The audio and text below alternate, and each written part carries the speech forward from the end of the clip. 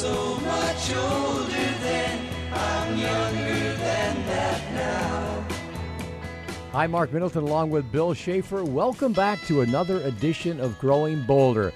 Now, of course, you can't always hit 100% when you're booking interviews, but we don't book anybody if we don't think they can deliver hope, inspiration, and possibility. And we know for certain that our first guest, who has started a global movement improving the lives of individuals and corporations, will deliver all three. Sounds fascinating. Yeah. And in a lot of cases, Mark, that would be enough for an entire hour's broadcast. But not here. Oh, no. Oh, we bring you so much more. In fact, this one is really going to speak to you. Do you remember what was one of the most popular vehicles back in the 60s? Remember what it was?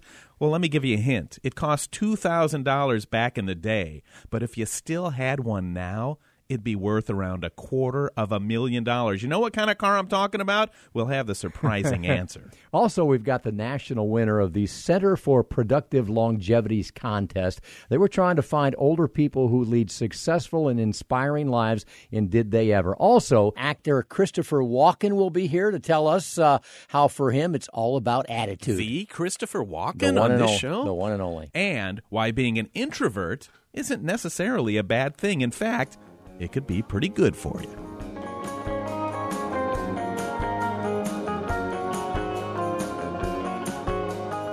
Doesn't it seem like these days people are griping about everything? Wouldn't you love it if we, just for a little bit, Mark, could live in a complaint-free world?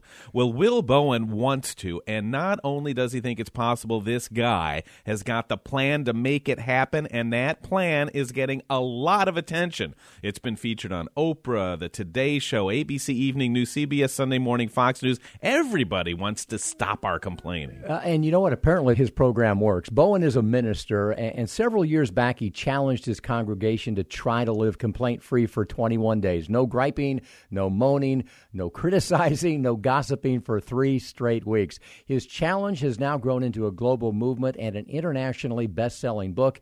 It's called A Complaint-Free World, How to Stop Complaining and Start Enjoying the Life You Have Always Wanted. Let's find out more as we welcome Will Bowen. Hey, Will, how are you?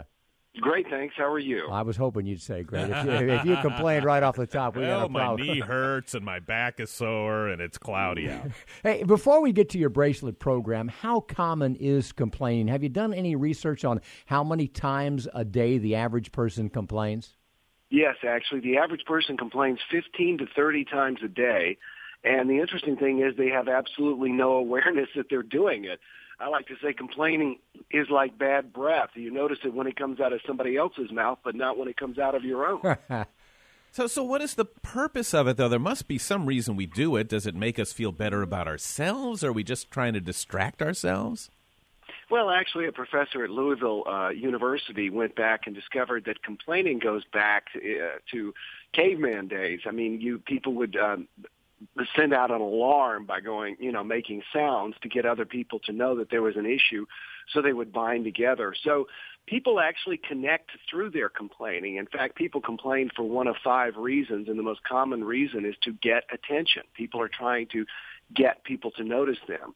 And it's a safe way nowadays to make a connection with people is to complain. Unfortunately, there has been a lot of research done that shows that complaining is damaging to every area of your life, your health, your relationships, even your career. So who are the biggest complainers of all, Will? Is there a Why are you looking at me when you say that? Well, let's find out. Is there a demographic connection to complaining? Are men or women, young or old, rich or poor, more apt to complain? Absolutely not. It seems to cross all ages and all socioeconomic lines. The interesting thing is I do a lot of speaking to organizations around the world. And whatever country I'm in, they say they are the biggest complainers. Whatever group I'm speaking to, they say they are the biggest complainers. It just is ubiquitous. It's everywhere. So it's everywhere. We all seem to do it. We've done it since the caveman days. Why do you want to stop it? Well, because as I say, the challenge with complaining is that it's actually harmful to our health, our relationships, our careers. A lot of research has been done to show that the more a person complains, the more health issues they tend to have. the more people complain, the less fulfilling their relationships they have. There is a correlation that has been discovered. Actually, this was found almost 100 years ago, that the people who complain to and about their spouses have a much higher divorce rate. And the biggest reason that I am trying to encourage people not to complain is that complaining keeps our focus on the problem rather than looking for solutions. I have tried to figure out why my handing out 250 bracelets has become a movement that has now reached over 10 million people in 106 countries. And the reason is, I feel, that, number one, there's too much complaining in the world, and number two, the world is not the way we would like it to be. And in my opinion, the two are correlated. We're so busy focusing on what's wrong, we're not making things better. No doubt, Will, you definitely have struck a chord. So let's talk about the bracelet concept. It's very, very simple. Tell us how it works. Well, the idea is you put on this complaint-free bracelet, but you don't have to use one of our bracelets. You can use a rubber band. But if you want, you can get our bracelets at acomplaintfreeworld.org, acomplaintfreeworld.org. You put it on either wrist, and every time you catch yourself complaining, you take it off the wrist and you move it to the other wrist. The idea is to make yourself aware of it until you go 21 consecutive days without complaining. Scientists believe it takes 21 days to form a new habit. It takes most people 4 to 8 months of really doing this to do it. But the most common response people tell me is that they feel happier as a result of trying it. And even long before they go 21 consecutive days, people feel happier because their focus is no longer on what's wrong, and they're not speaking all the negativity into their world. So do you think the time will come when anybody in Washington, D.C. ever orders one of these bracelets? You know, it's interesting. Actually, a group of people at the Pentagon ordered them. And they, unfortunately, are not allowed to wear them because it's not part of their uniform. What they did was they put the bracelets on their desks, and every time they complained, they moved it to the other side of the desks. So in my book, A Complaint-Free World, I actually have an interview with a colonel there who said that it really transformed her department. Folks, we're talking with Will Bowen, who has started a global movement to help people stop complaining. 10 million people are now using his bracelets in order to get from here to there. And his book, as he mentioned, is called A Complaint-Free World. It's a quick read, and it really is a very fascinating read. I read most of it last night. And in the book, Will's got, kind of the rules, Bill. Negative self-talk doesn't count. A complaint has to be verbalized, so you can still think bad thoughts occasionally. And delivery is also important right, Will? I mean, if I tell Bill, hey, it's hot today, that's not a complaint. Absolutely not.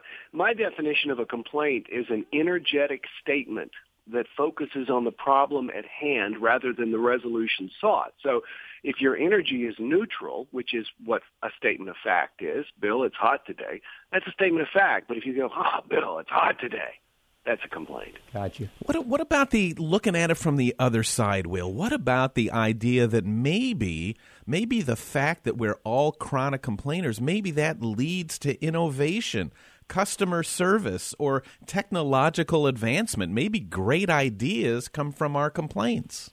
You know, actually, in many ways they do, but those are not, in my opinion, complaints. What most people do is, if they have a problem at work, they complain to their spouse. If they have a problem with their spouse, they complain to their friends, and then they can't understand why things don't get better. If you're speaking directly and only to the person who can improve the issue, that's not complaining. So if you have a challenge with a widget, you want to make the widget better, you talk to the widget people. What a lot of people do is they talk to everybody else, and then, as I say, they can't understand why things don't improve. So proposing solutions is not complaining. Just whining about a situation without attempting to fix it is complaining. Absolutely. And it's amazing how much people do that.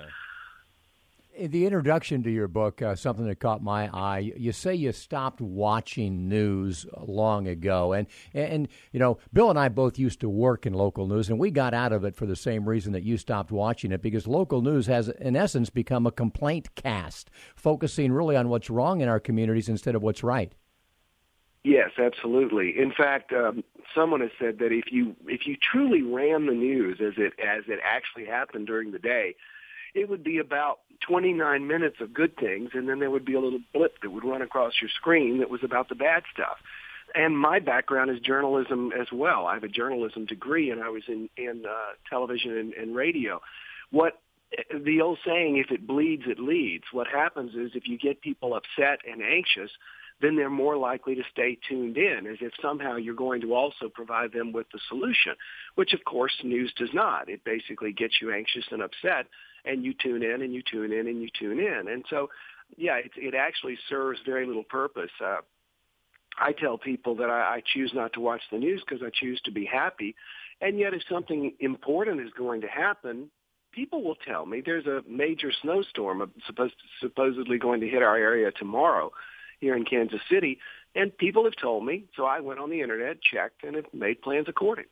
Yeah, isn't it interesting, too, Will? We've learned a lot on this program about the power of attitude. Whether you're trying to overcome an illness or get past a disease, doctors will tell you over and over again that a positive attitude, it's not just a cliche. It really makes a difference. So what you're doing is you're helping us sweep that negativity out, and just by osmosis, it'll be replaced, with more of a positive attitude, which is helpful to everybody. Absolutely. Dr. Robin Kowalski at Clemson University wrote that symptoms increase with symptom reporting. The more people complain about their health, the more health issues they tend to have. And what I find is that if a person has a particular health issue, let's say they've got a rash on their arm, they talk to everybody before they talk to the doctor. They're talking to people, and people, oh, my cousin had the same thing, and it turned out to be cancer. And then they go to the doctor, and the doctor says, no, it's just an allergic reaction. Stop eating a particular food. And then they almost feel gypped. They feel somehow deprived of their major drama in their life. So it's amazing how much by changing what we say, we change our lives. It is a fascinating topic, a great book, folks. It's called A Complaint-Free World. And what really makes it so powerful is that it's so simple. All the really great ideas are. So check it out. It's written by Will Bowen. Will, thanks so much for your time, and good luck, and thanks for all you're doing.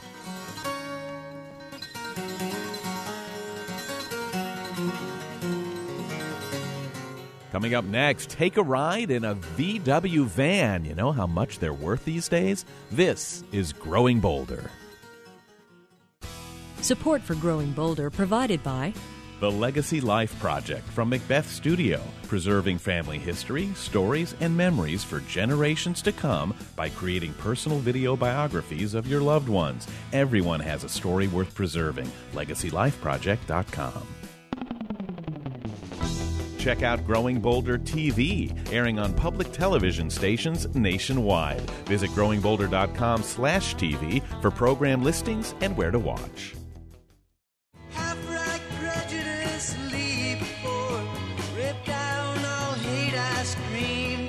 I'm Bill Schaefer with Mark Middleton, and this is Growing Bolder. And Mark, something that we all seem to have in common is a very strong and passionate memory of the cars of our youth, the ones we drove in high school or college. And in large part, the memory of those cars are driving the car collectors market today. Boy, Bill, you're right. And a perfect example of that is the VW microbus, the first real van, the hippie mobile. You won't believe what some of those are selling for these days.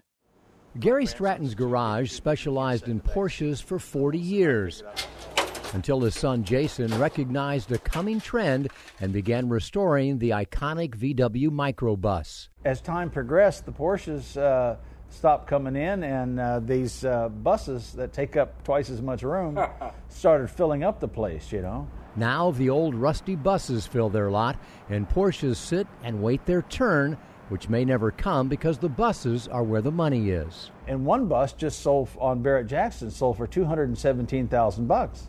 That's right. This 1963 23-window VW bus sold for nearly $250,000, more than a Rolls-Royce from the same year.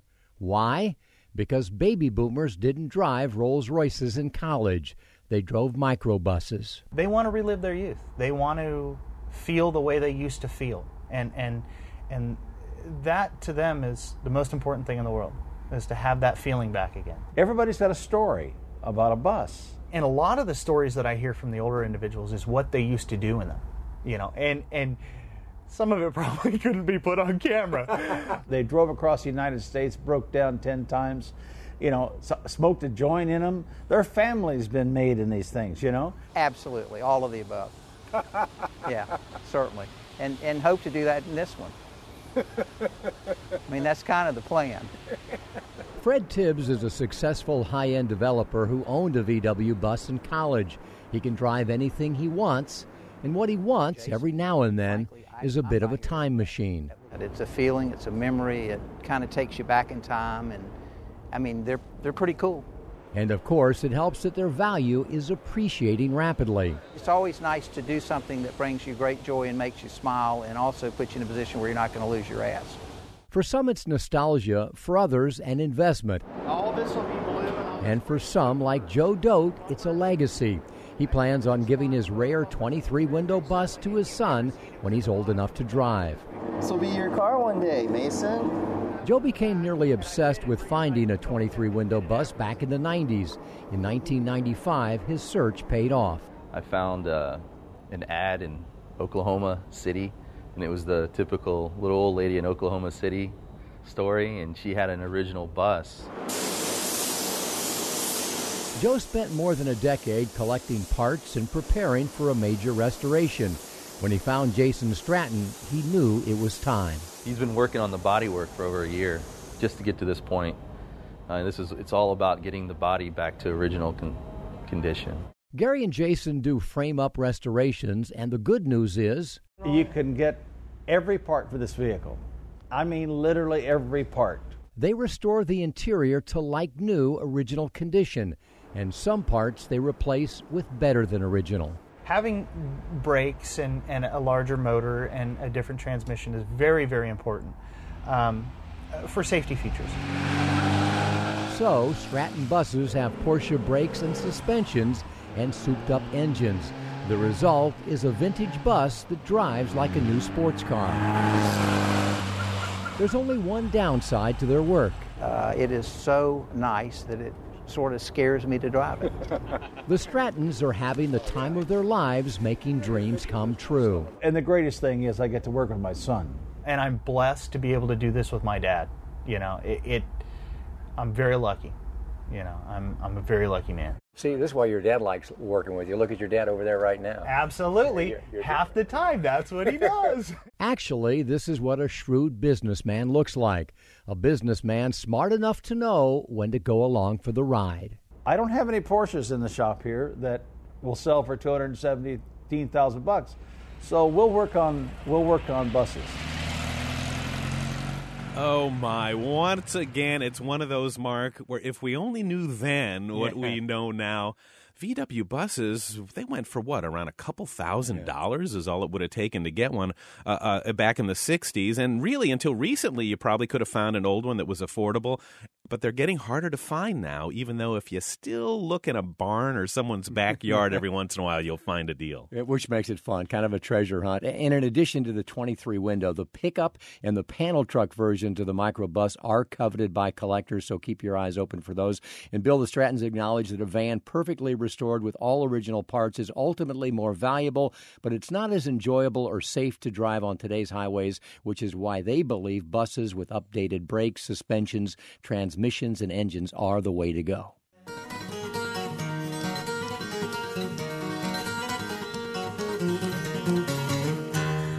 In this great melting pot that is America, is there anything that everybody likes to do? Well, get this. 80% of adults in this country, 80% drink coffee. People crave that kick of energy, but these days you can bypass the coffee and go straight to all kinds of energy drinks. But what is in those drinks? Let's find out from registered dietitian and nutritionist Dr. Susan Mitchell. Thanks, Bill. Hi, foodie friends. Before you grab and gulp that energy drink, did you know that manufacturers do not have to tell you the amount of caffeine in a product? According to Consumer Reports, manufacturers only have to tell you that caffeine is present. Typically, you'll see caffeine listed on the ingredient label, but you won't see an amount. Besides coffee and energy drinks, you can buy caffeine in gum, mints, and candy such as jelly beans. Yes, jelly beans. Jelly Belly makes extreme sports beans. A small bag contains about 50 milligrams of caffeine. One piece of Jolt gum contains roughly 50 to 60 milligrams. And don't miss this. Crackheads 2, which are chocolate-covered espresso beans, contain, according to their website, the same caffeine and 7.5 Red Bull energy drinks or 11 cans of Mountain Dew. You can see how the content of caffeine really varies. Shocking, isn't it? It's like a heart attack at a jelly bean, isn't it? That's frightening. So what is the deal with caffeine? I mean, one week you'll hear a study come out that say it's bad for you. Another week it's good for you. Is there an amount that we should make sure not to go over? Yeah, well, Bill, the Academy of Nutrition and Dietetics suggests that 200 to 300 milligrams of caffeine per day is a fairly safe range for most people. Now you're thinking, I don't measure in milligrams. What's that mean? This could be 2 or 3 cups of coffee or 1 energy drink. But really, it depends on the size of your cup or mug and your body's reaction. Symptoms such as feeling nervous and anxious, not being able to sleep, and stomach aches are not uncommon at caffeine levels under 300 milligrams. Some people can drink several cups of coffee a day or an energy drink and never be bothered at all, while someone else may have a small amount of caffeine and feel nervous with a pounding heart. Dr. Susan Mitchell.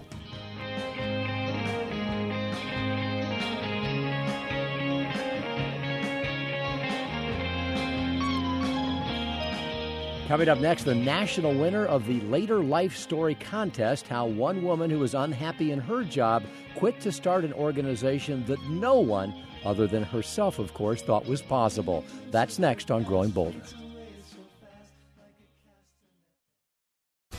Support for Growing Bolder provided by The Center for Health and Well-Being, now open in Winter Park. Wholeness, fitness, and medicine together in one convenient location, offering programs and services to promote healthy living and positive aging. More at yourhealthandwellbeing.org. Sign up for the Growing Bolder Insider newsletter, delivered to your inbox every week. Be the first to see our latest interviews, stories, and tips for making each day count. Sign up today at growingbolder.com. The following interview was recorded before the passing of our guest. Hear the soldiers stand, I aim my hand at the mongrel dogs who teach. Bill Schaefer along with Mark Middleton. You're listening to Growing Bolder. Interesting segment here coming up because our next guest is the national winner of the Center for Productive Longevity's Later Life Story Contest. Now, this is a really interesting contest designed to demonstrate that older people can lead successful lives, inspirational lives, and still give back to the community at the same time. Yeah, a fact we discovered long ago, Bill, and celebrate almost weekly here on the show. You get a prize for it these days. Yeah, you do get a prize, good. And it's well-deserved. She began an organization that's called Big Apple Greeter back in 1992 when she was 59. It was the nation's first ever welcome visitor program. It is now going stronger than ever, as is she. Let's welcome 80-year-old Lynn Brooks. Hey, Lynn, how are you? I'm very good. How are you guys? Man, we're thrilled to have you on the program. First of all, congratulations on your big win. That is just fabulous that you get the recognition that you deserve, even though we know that's not why you do it. What is the purpose of Big Apple Greeter? What service does it provide? Well, we have about 300 volunteers who we match on a one-to-one basis with a visitor coming into New York. So if you live in Colorado or you live in Timbuktu or Paris or Tokyo or anywhere around the world, and you're coming to New York, you'll find our website, bigapplegreeter.org, and you'll fill out an application saying, I'm coming to New York, and the date you're coming, and what you're interested in, what language you speak, and then we will, for free, match you with a volunteer New Yorker to take you around for 3 or 4 hours.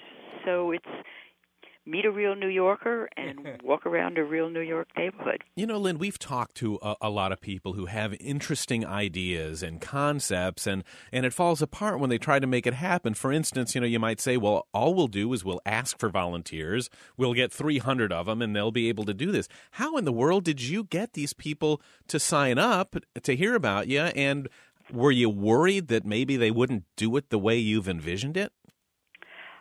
No, basically, was I worried? No. I was really surprised at how New Yorkers really wanted to do this. We immediately, as soon as the start of the program was announced, we were flooded with people who wanted to meet people from all over the world. We provide an opportunity for volunteers to meet people. There's a very strong intercultural aspect of this program. People meet other people who they would not normally meet, and it's an opportunity to really change the world in one person at a time. It's a very special program that does really good things for the city and for the volunteers and for the visitors. Yeah, you know, another example that, you know, the really good volunteer programs are always win-win. Both sides get an equal amount out of it. But, exactly. But all of that said, the city loves it now. I can't imagine how many people had to tell you initially. You're a 59-year-old woman. You're coming up with an idea, you know, where there are already organizations paid to take care of visitors. I can't imagine how many people told you it will not work. Did you hear a lot of that, and what kept you going when you did? The answer is yes. I heard a great deal of that, without question. What kept me going was a belief in the idea. I knew it would work. I loved New York. I knew there were a lot of other people who loved New York. And it was just a question of perseverance. I knew I couldn't start it without some funding, without some support. And I just started with the mayor and worked my way to people I knew. I had worked with volunteers. I had worked in New York City. I had worked at a university. I mean, I wasn't coming at this cold without understanding.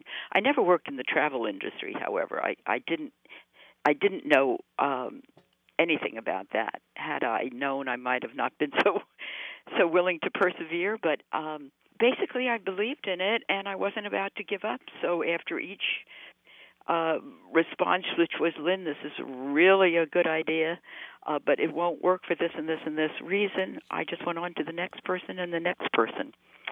So I think the answer from my perspective is anybody can do anything if they're not willing to give up, if they just keep going. Yeah, you have to be willing also to try to put you, because you knew in your mind all those reasons that it would not work, but you chose to focus on the ones that would. And that's part of what we think makes you really interesting. You walked away from a pretty good job when you were 59 because you were wanting more. What did your friends and family think when you gave up your other career to do this?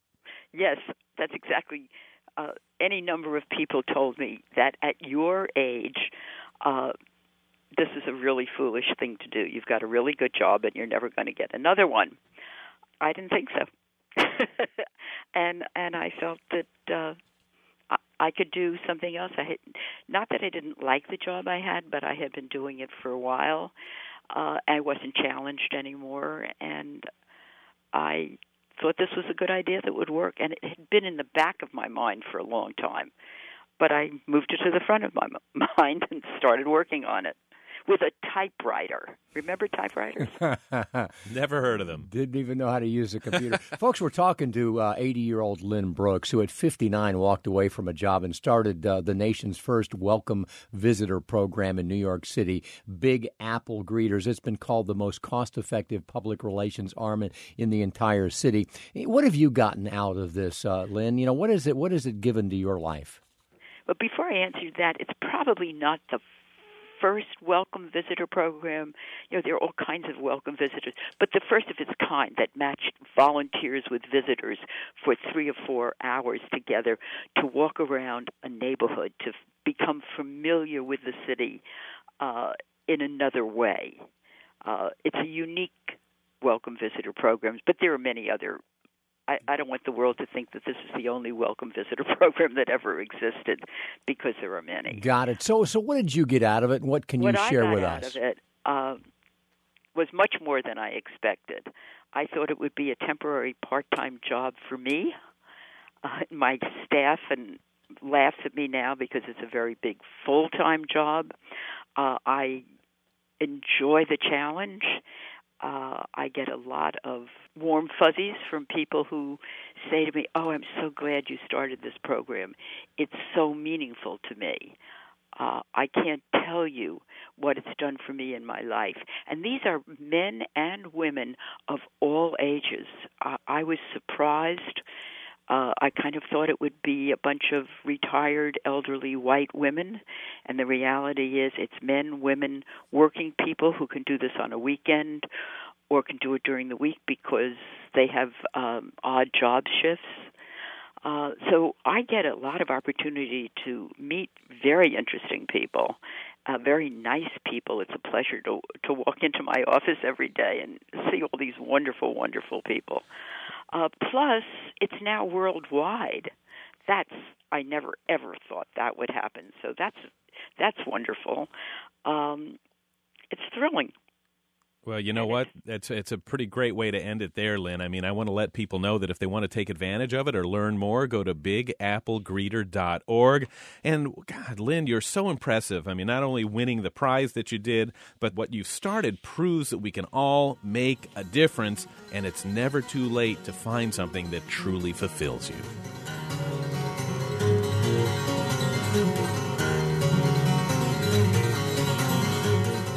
Coming up, he's one of the most unusual actors going today. Find out why he's also one of the most outspoken. Christopher Walken is Growing Bolder next. Support for Growing Bolder provided by Winter Park's new Crosby Wellness Center at the Center for Health and Well-Being. More than just a gym, it features unique medically integrated programs, activities for all ages and skill levels, and free group exercise classes with memberships. More at crosbywellnesscenter.org. Stay connected to Growing Bolder for daily doses of hope, inspiration, and possibility. Find us on Facebook, Twitter, and Instagram for our latest stories and motivational pictures. Don't be shocked by the tone of my voice. Check out my new weapon of choice. This is Growing Bolder. I'm Mark Middleton along with Bill Schaefer. And folks, you've picked a great time to tune in. We're about to meet a true legend of stage and screen. This is a guy who's won a Tony and an Oscar, and he's hosted Saturday Night Live over half a dozen times. Oh, my God. You want to talk prolific? He's been in countless movies, including Deer Hunter, Annie Hall, Pulp Fiction, and he is instantly recognizable from TV appearances like this. Bruce, could you come in here for a second, please? That was going to be a great track. Guys, what's the deal? Are you sure that was sounding okay? I'll be honest, fellas, it was sounding great, but I could have used a little more cowbell. More Cowbell, a Saturday Night Live classic, and now starring in a brilliant film called A Late Quartet, in which some say he has given the most magnificent performance of the year. Let's welcome the subtle yet bombastic Christopher Walken. How are you, Christopher? Hi, good morning. You're amazing. You've done dramas, comedy, even a little bit of dancing. You like to take risks, and now in A Late Quartet, you play a classical violinist. Whatever happened to playing it safe? Well, it was a wonderful part to come up at this time of my life, and something different. And actors look to do something different, something unexpected, and it was a wonderful part to come along. Christopher, the many things we love about you, you are as cool gets, and it's no secret you'll turn 70 next year. How have you avoided becoming typecast as any one, two, or three things, because you've done everything in the entertainment industry? Well, I started out in musical theater, really as a dancer, singer, and I never expected to be an actor necessarily. I started to get little parts, and then I got more parts, and I've always been in show business since I was a little kid. I just was, I've gone to various areas of show business, if you will. And now, as I get older, I'm starting to get parts for fathers, grandfathers, uncles, people like that. And that's a nice change because it means I maybe have a new territory to get into. And Chris, Mark mentioned 70 years old is an age where most people are winding down, but you sure don't show any signs of that. Well, I love to go to work, and I try to take care of myself. I'd like to be able to go to work for as long as I can. And before we talk about what might be next, Bill mentioned some of your iconic films. For me, 1978, The Deer Hunter, just absolutely blew me away, and I think it did many people of our age back then. Did you have any sense while you were making this film how emotional, how dramatic, how transformational it might be? Absolutely, I did. I remember making the movie very clearly. I hadn't made that many movies at the time, and I did have a sense making it, and I think all the actors in it did, that we were doing something that was that people were going to pay attention to be with those actors and to be in the places where we were. So the stuff in the United States, very interesting. In the case of the hunting scenes, very beautiful in the mountains, the Cascade Mountains of Washington State. And then, of course, we shot in Thailand, which was fascinating. And, when I was young, and it was really special. And yet you can take a role like The Last Quartet and, go, this is the range that Christopher Walken has, a movie about two violinists trying to find their place in life. How do you go from one to the other in one career? Well, you just, you get the script and you study your part and try to get it right. Chris, oftentimes we ask people what's still on their bucket list, especially people that, have the time, the resources, the bandwidth, if you will, to do whatever they want. What's left undone for you? What still tickles your fancy? Well, I would like to continue doing what I've been doing, and, to do movies. Movies are a kind of a roll of the dice. It's just as hard to make a movie that that doesn't succeed as to make one that does. There's a lot of effort that goes into making a movie, not necessarily for the actors, but it's a huge undertaking, and it's expensive, and everybody always tries their best. But to be in a successful movie, of course, is wonderful. But in my life, I've always been able to go back and do a play. I live near New York, and I've always been able to do something off Broadway or on Broadway. And to keep busy that way. I don't really have any other. I don't really have anything much else to do. I don't have any hobbies. I don't have children, and I don't like to travel, and so going to work is my favorite. You're going to need to find an awful lot of roles. You come from pretty interesting stock. Is it true your father lived in 98 and your mom was 103? My mother was, yes, she was 103, and my father was almost that. Yeah, and I hope so. You have to take, if you're an actor, you have to try to take care of yourself, not get too much mileage on you. Christopher, give us, before we go, a couple of words of wisdom, if you will, because you have experienced success. You're a guy who's not afraid to take chances, think out of the box, take some risk. What have you learned? Is there any one thing you can share with us about trying to create a life of significance for ourselves? Well, I think that you have to do the thing that you have passion for, the thing that you love to do. So it's been said, many times that, you do what you love to do, and if you get paid, and especially if you get paid well, you're very lucky. But the important thing is to do, the thing that's, that can occupy you every day. And you talk about taking chances. I guess I take chances professionally, but as a person, I don't take chances. Actors ask me for advice sometimes, and I say always, even in the limo, wear your seatbelt. Wear your seatbelt is as good advice as I can think of. Take care of yourself. Just try to be ready for the next opportunity.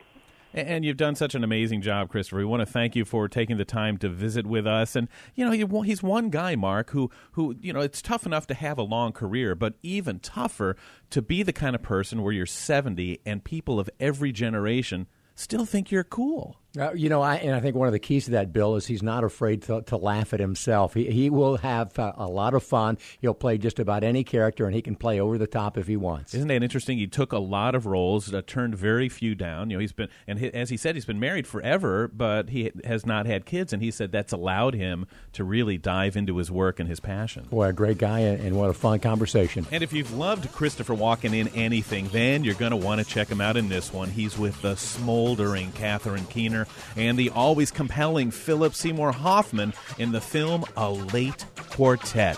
Boy, how great is it to get to do a little growing bolder with Christopher Walken.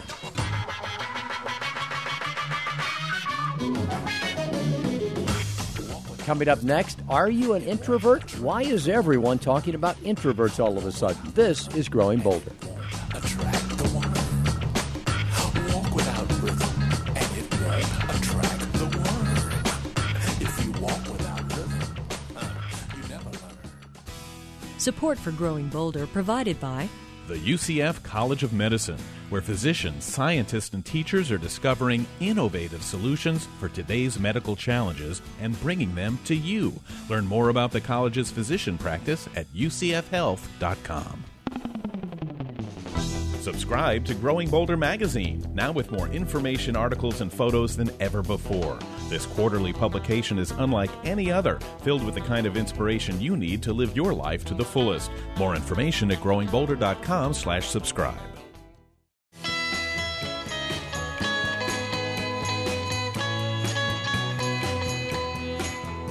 This is Growing Bolder. I'm Mark Middleton. That guy over there is Bill Schaefer. I'm pretty sure Bill is not an introvert. What? I could be. I'm not 100% sure about that, but we will find out because introverts are generating a lot of buzz these days. They sure are. We're going to talk a little bit about why here. Our next guest is a writer for Psychology Today. She's got a very popular blog out there called Introvert's Corner. She's the author of a new book called The Introvert's Way, Living a Quiet Life in a Noisy World. Welcome to Sophie Dembling. Hey, Sophie, how are you? Hi, I'm great. Now, if you're going to play along the stereotype, you'd said, I'm fine. It's the thing in our head that introverts are quiet, they're not good conversationalists, they really can't compete in a verbal, audio-dominated world. Well, in a way, we can't compete if we're having to really jump in there and wrestle some attention our way. But many of us are perfectly capable of being social. We're not shy. That's one of the biggest misconceptions about introversion. Shyness means you're kind of afraid of getting out there and talking to people. Introversion means it's more motivation. You don't need it as much. You don't want to do as much social interaction. So I can pretend to be an extrovert when I need to. I can put on my extrovert when I need to. But it takes a lot more out of me. I then need to kind of shut down and recover from the energy I've expended.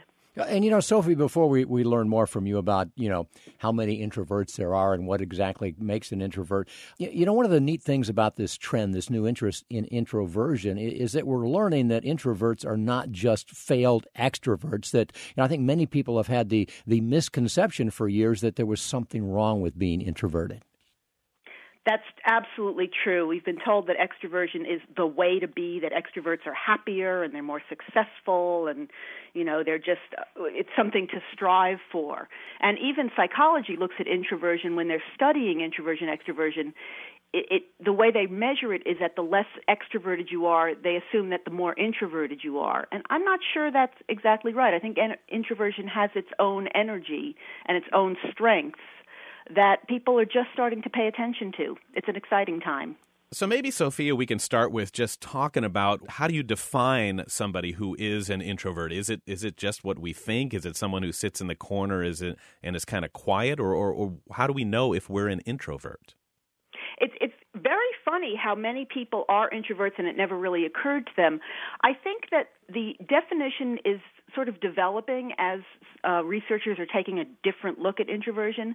But the thing that most of us relate to most strongly is the idea of energy and how much energy we expend and gain from social interactions. Extroverts tend to get a lot of energy from being out there and mixing it up with people, and it really pumps them up. On the other hand, introverts, while we can do that, it actually drains us of energy, and we get more energy being alone and with our thoughts and sort of recharging in quiet and solitude. Are all of us a variation along some sort of continuum of either introvert or extrovert, or is there some other classification out there? And how many of us would be defined as introverts?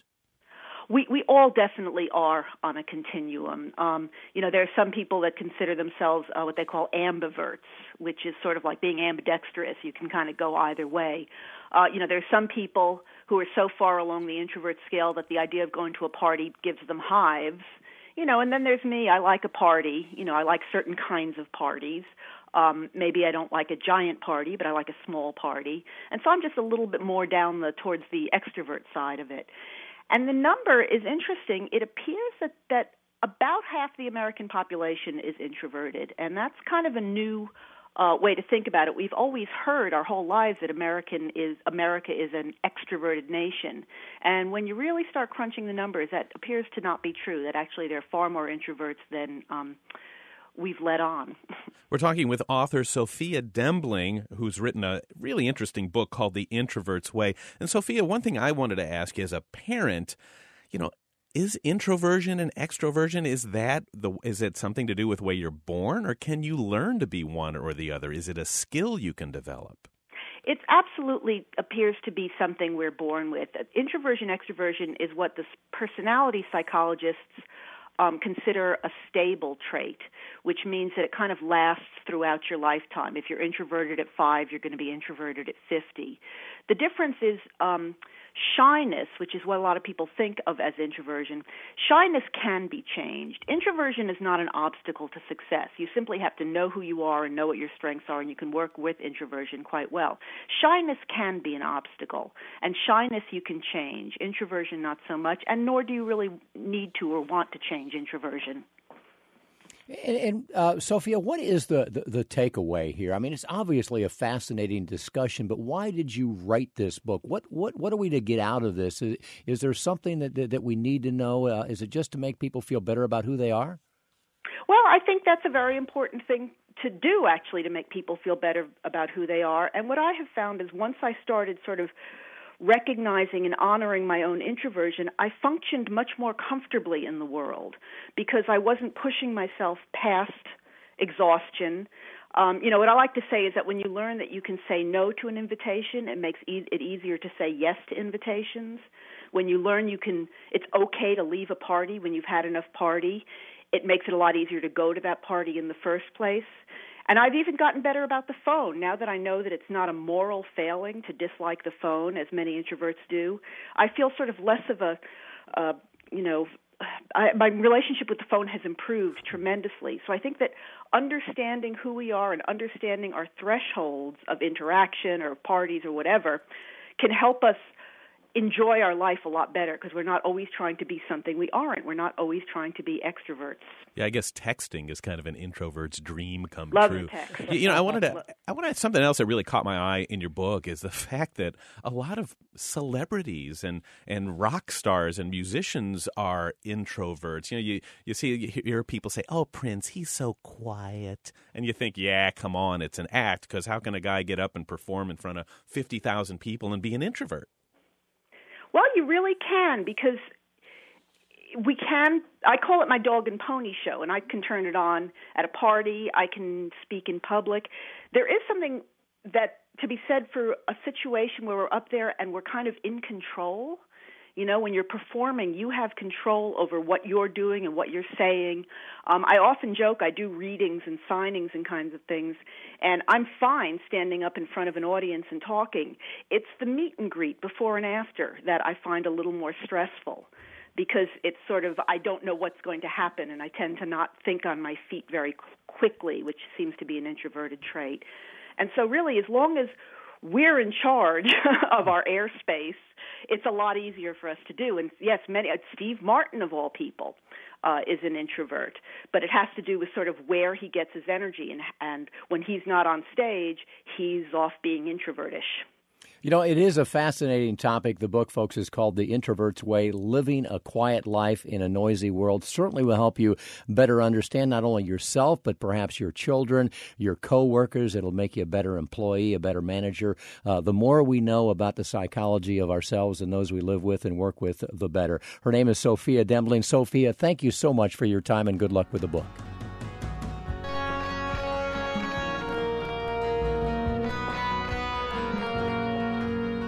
Boy, Growing Boulder Radio, Bill, always an eclectic mix of guests from many different disciplines, different areas of life, but we do hope that there is a common thread that runs through all of it. We hope that we help motivate you, even just a little, to realize that it's never too late to get off the couch and get into life. And I think we did a little bit of everything today, including a look into the future. Well, here's the good news about your future, folks. You can, to a large degree, control how much you enjoy it. You have the power to find meaning, to create opportunity. You just have to start growing bolder. And that's what's great about this program, Mark. It's like a parade of one example after. It's not you and I telling people what to do.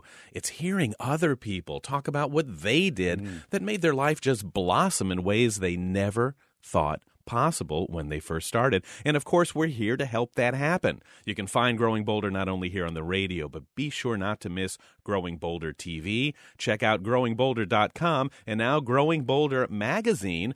And if you haven't already, like us on Facebook, follow us on Twitter, and we'll keep you up to date on all things Growing Bolder. See you next time. Growing Bolder is a production of Boulder Broadcasting, all rights reserved. This program was recorded live at the studios of WMFE Orlando. It is written and produced by Jill Middleton, Jackie Carlin, Mark Middleton, and Bill Schaefer. Executive producer is Katie Widrick. Technical director is Jason Morrow. Chief audio engineer is Mac Dula. And our most important team member is you. Remember, when it comes to Growing Bolder, it's not about age, it's about attitude.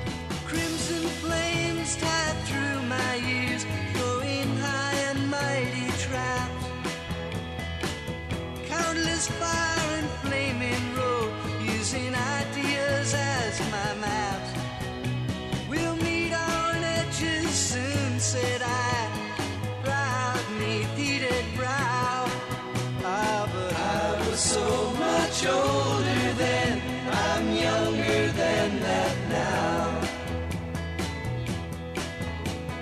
Half-right prejudice, leap forward, rip down all hate I scream. Lies that life is black and white, spoke from my skull I dream. Romantic flanks of musketeers, foundation deep somehow. Oh, but I was so much older then, I'm younger than that now. In a soldier's stance I aim my hand at the mongrel dogs who teach, fearing not I'd become my enemy in the instant that I preach. Sisters fled by confusion boats, mutiny from stern to bow. Ah, but I was so much older